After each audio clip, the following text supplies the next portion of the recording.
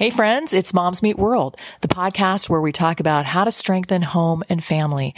And today we have Tessa Blackham on, who's a children's book illustrator. And we're going to talk about creativity in families and creativity, the creative process that unfolded for Tessa as she was growing up and as she became the illustrator of some amazing books that I am so excited for you to learn more about. We'll also learn a little bit more about maybe how we can encourage creativity in our own families. And I'm excited to get started. So we're going to jump right in now to Tessa talking about her early years and how she was creative from a very young age. Let's go. So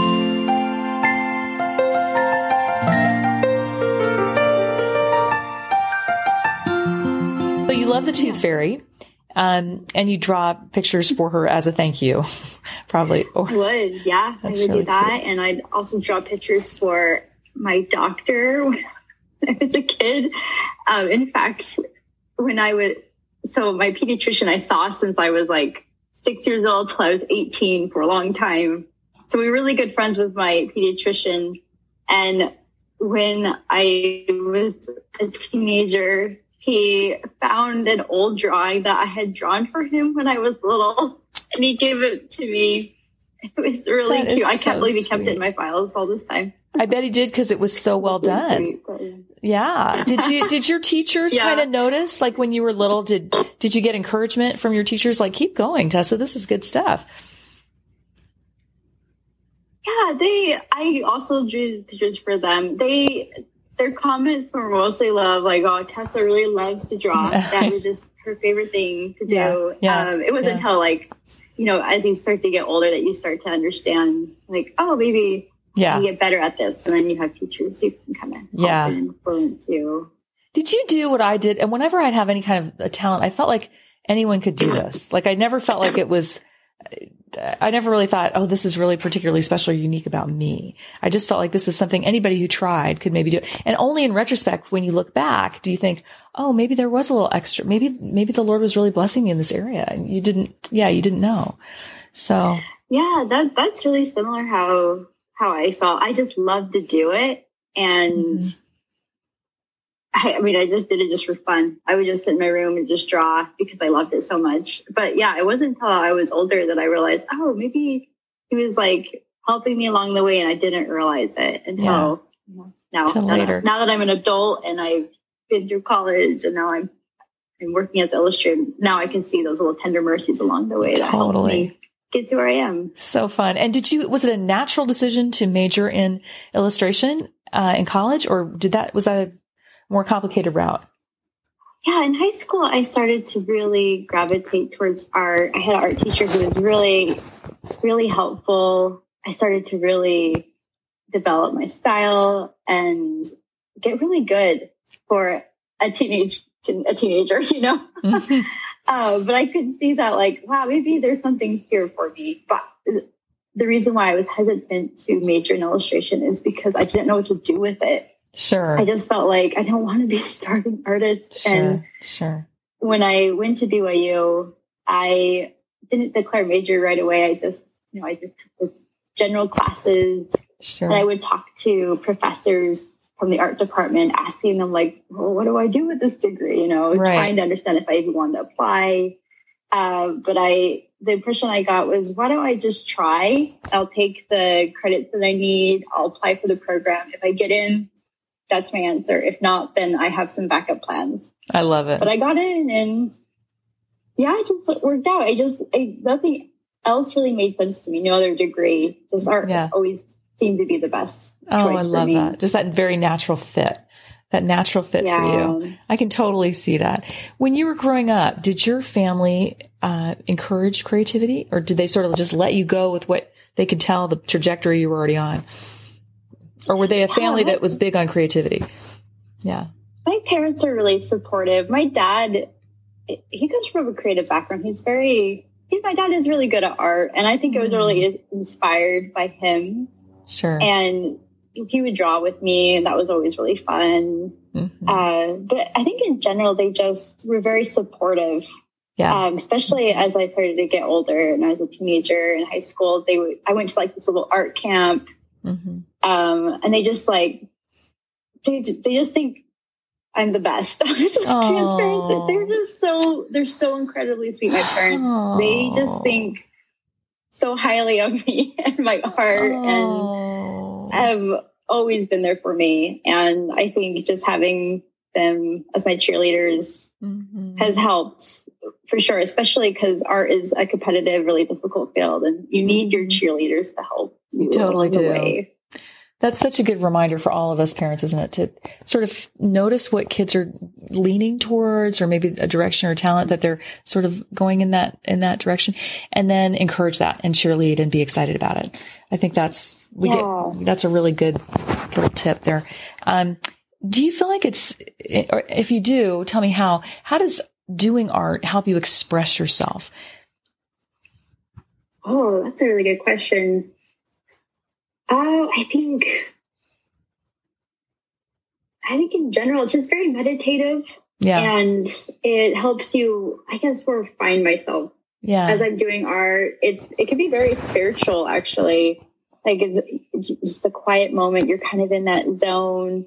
And whatever you're drawing, whether it's for a client or just personal work, you feel like that peace that you're feeling at that moment kind of come out onto the paper in a way. So it's more just like, I feel the emotions that I feel as I'm creating art can influence what comes out on the paper. So that's why it's nice to have quiet, peaceful moments. It doesn't always happen with the little toddler running around. So I'm learning about how to balance that right now. Totally. Yeah. You're talking about that sort of that magic or that flow state that we can get into. And it gives you that chance to, as you said, express what you're feeling on paper. I love that. A place to sort of put that. What a healthy thing for children to have, a way to express themselves through creativity and art. And you mentioned that it was a spiritual thing, which I think of, we call God the creator. And so when you create, right, you're sort of getting to participate in that. It makes me think of a movie I saw years ago called Chariots of Fire. And the man was asked, he was a runner, and they asked the man, an Olympian runner, I think, and they asked him, why do you run? And he said, because when I run, he had a British accent, when I run, I feel God's pleasure. And I loved, I can't really do that accent, but I remember thinking, just that beautiful thing that your God is so pleased with us when we use the talents that we've been given, right? And we can feel that pleasure from sure. that. Yeah. So. I think creating is totally a godly act. And it's something that I think no one should take lightly. So I feel like the fact that I get to create art is a God-given gift. And I don't want to take advantage of that. I want to take advantage of that, and I want to use that for good. I love that. And you definitely have used that for good, Tessa. If you don't mind, I'm going to read just a little bit about some things that were said about these books. So again, listeners, one of the books is Monday is Wash Day, and the second one is From a Small Seed. And Tessa's pretty young, so there'll be more books, I think, in the future. So under the description of Monday is Wash Day, it says, in this timeless story from a time not so long ago, Annie and her sister help Mommy with washing the clothes on Monday morning. From gathering and sorting the clothes to washing and hanging them outside to dry to folding and putting them away, the family works together to get the job done. First we work and then we play, Mom smiles, but walks with purpose to the porch. And then one of the reviews says, I hope I don't embarrass you, Tessa, but this is so cute. Tessa Blackham's warm, hand-painted cut paper collages bring the reader to a time in the Midwest when doing the laundry was an all-day family chore. And then I want to read another one. It said the illustrations and beautiful, no, wait, that's From a Small Seed. That's not the one I wanted to read. The other one was about, from Kirkus, and it says, such carefully assembled artwork conjures magic. Such carefully assembled artwork conjures magic. Yes. I think that's the feeling I had, kind of that happy, magical feeling when I saw these illustrations. And so I've got to ask you, pal, I'm not really an artist, but how do you do stuff like this? I mean, even in the art world of zillions of children's books out there, this particular kind of art is, I think, unique and different. What do you do? How do you do that? Oh yeah, the paper collage is a lot of fun. It's a lot of work. Yeah. That's something I didn't even start doing until my BFA show, just like the very last thing I did in college to graduate. Okay. I did it in paper collage, and I liked it a lot. And so I decided to do it for this book when the publisher approached me, mostly because I thought, well, clothing has so much texture. It just makes sense to do more of a three-dimensional artwork. Yeah. But to make the book, I began by sketching out everything on this basic piece of paper and pencil. And then I proceed to color it or paint it. I used gouache paint for that one. And what is gouache? I don't know what that is. Gouache is a mixture between acrylic and watercolor. It's the best of both worlds. Oh, that's so you can be transparent and loose like watercolor. Yeah. And also when it dries, you can add water and you can like resurrect it again, which is nice. So you can reuse it. Oh, but it's so dimensional. You can build like acrylic paint, but it's not permanent. So once acrylic dries, you can't do anything to it anymore. But you can use stuff to gouache. That's why I like it, because you can get both. It's the best of both worlds. So I use gouache, even though it looks like watercolor, because it's so transparent. I use gouache paint. And then after you paint everything, I cut it out with an X-Acto knife. I went through so many X-Acto knives. And then I would glue them all together, kind of like a paper doll. And then I would use, to make it look three-dimensional on the page, I use these little like foam stickers that they use in scrapbooking. Yes. To make it pop just a little bit off the page to the shadow. Wow. That's how you get the shadow. That is so interesting. And now I understand, because at first blush, it does have this sort of ethereal watercolor quality, but it had more dimension to it than that. And I couldn't put my finger. So the gouache is what does that, because you've got that buildable acrylic piece. Yeah. It's a little bit more bold. Oh, I just, it's enchanting. And for clothing hanging on a line, you absolutely do want that dimension if you can get it, and you've got it. It's so much fun. Okay. Let's talk about your second book. Oh, I could talk about children's books all day. Anyway, but we'll just go to this for a second. Let me read listeners a description really quickly of Eliza Hamilton, From a Small Seed. And Eliza Hamilton is the star of that book, that Tessa has done the illustrations for. So it says, ever since she was a young girl, Eliza Hamilton hoped to help people in need. From the private quarters of her family home to her national platform as Hamilton's partner, Eliza was a lifelong advocate for fairness, freedom, and faith. The remarkable acts of charity and public service she performed after Alexander's death, interesting, it's after his death mostly, are considered a significant contribution to the Hamilton's legacy, and the world celebrates them today. Here is a thoughtful historical account of her life, beginning with her childhood influences. And then it has a few things to say here about you. There are many things, but just one of them, it says about From a Small Seed. The illustrations are beautiful and complement the text perfectly as they work together to tell the story. And then one woman who wrote that little compliment there said, this has joined the ranks of our favorite family picture books in the biography category. And I thought, wow. Yeah. And there's a lot of reviews like that. So but the style of art in that is different from Monday's Wash Day. Can you tell us about that? And in this case, she wanted something painted and more traditional. Because it takes place in early American, like the late 1700s, I felt like folk art going there was better than cut paper, as much as I love cut paper. And I wanted to give that a try too, because I had already done cut paper and that was really time consuming and intense. And so I wanted to try this more traditional artwork. And so this one was created using gouache. It was more heavy. It wasn't like transparent. It didn't look like watercolor. There's more bold styles, more bold colors, I should say. Yeah. And I used a lot of pencil and colored pencil. And then I even incorporated some digital. Oh, wow. Yeah. So I would say about 80% is traditional, but then I'd scan it in and I would do the little touch-ups here and there. And sometimes I would even create like the background separate from the actual person, let's say. And that way I can put that into Photoshop and I can change the size and move it around, which is really nice. So amazing. Amazing. Makes it faster and flexible. Yes. And, yes.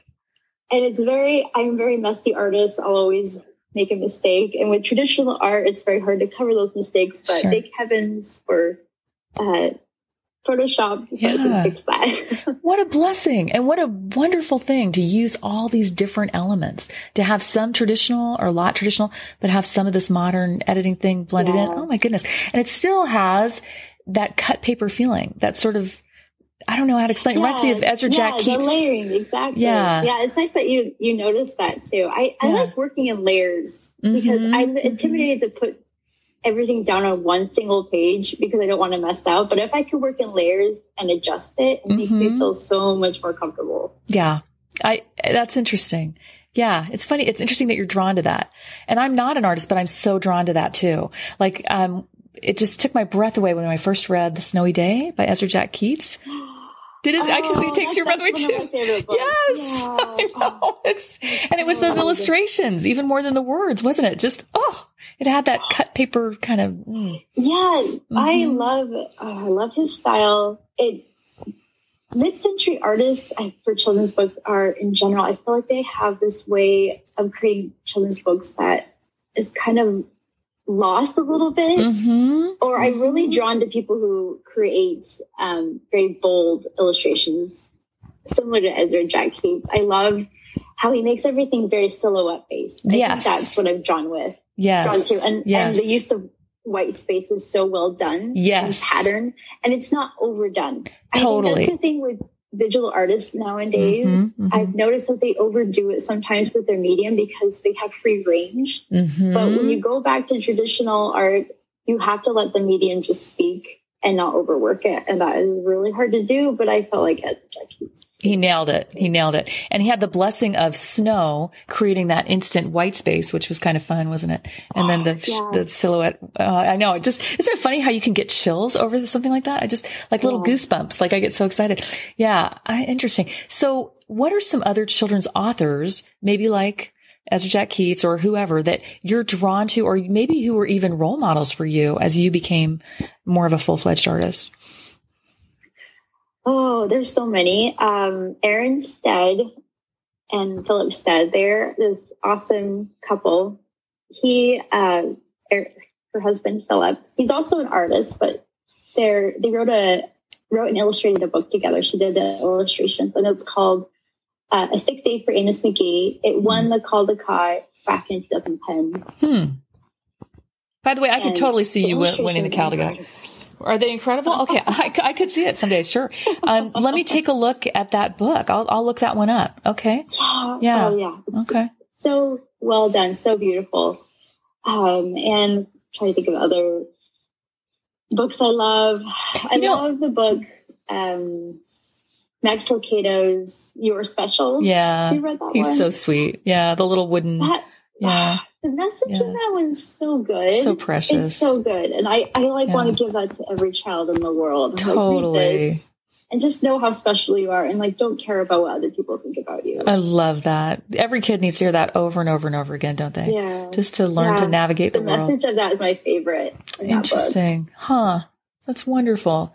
As you're thinking, an artist comes to mind that you kind of remind me of, but not, she doesn't use any layering, but the idea of sort of, I'd say it's maybe more an extended family cousin to what you're doing, but I still love what she does. It's old fashioned art. Tasha Tudor. Do you recognize that name? It sounds familiar. What are some books? I'm going to write her down. Take a look. Yeah. I honestly can't remember the titles. We'd have to go back and when I'm not on podcast, I'd look it up. But, I read it to a lot of my 6 daughters when they were young because, there's just something very sweet, and actually to the sons too, something very tender and old fashioned. Again, that sort of, I think she was more of a mid-century, artist. I don't know. I'm very drawn to those sweet, old fashioned, almost like a Norman Rockwell feel, but in a different way. Like just that innocence, innocence and that purity and those little, just, anything just sort of tender. And Tasha Tudor comes to mind, but there's another book you would probably love. It was it's not in print anymore, but I managed to get a copy. It's called Tales from the Ballet. And I'm obsessed with ballet because that's what I wanted to be when I was little. And I drew ballerinas when I was a kid, and I still draw them because I'm really drawn to ballet. I love it. And this book is so beautiful. Really? It's so pretty. So you need to look it up. Tales from the Ballet. Oh, good. Tales from the Ballet. I'll show it to my granddaughters. I will love this. I already know. I'll go take a look. Oh, you're so much fun. All right. Before we close, can we think of any other book that we just should recommend to readers they read, even if it's not based on illustrations, just favorite books that you think are important for kids to read? There's so many good books. There's so many. I got this new book for my son. It's called Spork. I think it's just called Spork. It's by, I love the illustrations too. It's by Isabelle Arsenault. But it's about this little, he's neither spoon nor fork. He's a spork. Cute. And he doesn't fit in, and he feels left out. But this baby comes along, and it doesn't need a spoon. It doesn't need a fork. It needs a spork. And so that's where he comes into play. And it's just really sweet. And it's so cute. Fun. The illustrations are a lot of fun. So that one's a really cute one. We'll take a look. There's so many good ones, Mary. It's true. We should probably, someday we'll have to maybe get together with some daughters and you and again and talk, because they're just forever so many. One that comes to mind though, well, actually the collected works of Sandra Boynton. Are you familiar with her? She's more of a preschool. You love her too. I'm sure you probably read them to Theo, your little boy. Yeah. So, but Not the Hippopotamus is one of my favorites. I love her combination of spunky, sparkly text that's so clear but so pristine. Like there's not a word that isn't integral to that plot. And they're short. They're little. You can read them to a preschooler, but every word counts. Right. And she's funny. And I don't know how she pulls off funny in such a short amount of verbal space or written space. But the illustrations go beautifully with the text. You know how sometimes you'll read a book and you think, especially as an illustrator, I bet you thought, this would be great, but I think the illustrations really, we could have used a different medium here, or this could have been, so when they go together beautifully, it's like a perfect pair of shoes with that perfect outfit. And this nails it. I think Sandra Boynton's illustrations just really nail the vibe that she's going for in the text. So timeless. She's a staple to every mom. I think everyone. She is. Yes. All right, sweetie. We're gonna run out of time here in a second, but I just want to thank you again for coming on and for learning more about your life and your at least your artistic life, and getting some recommendations for books. And readers, we hope that maybe you'll take a look at her books, From a Small Seed and Monday is Wash Day. You can order those on Amazon, and also any other children's books that you want to read to any children. Children are such beneficiaries. There's a quote by Gillian Strickland that says, something about, you may have coffers of gold and wealth untold, but richer than me you can never be, for I had a mother that read to me. And what a blessing to have a mother or father or anyone that reads to you. So thanks again, sweet girl. We'll talk to you later. Thank you, Mary. Okay. Bye. Take care. Bye-bye.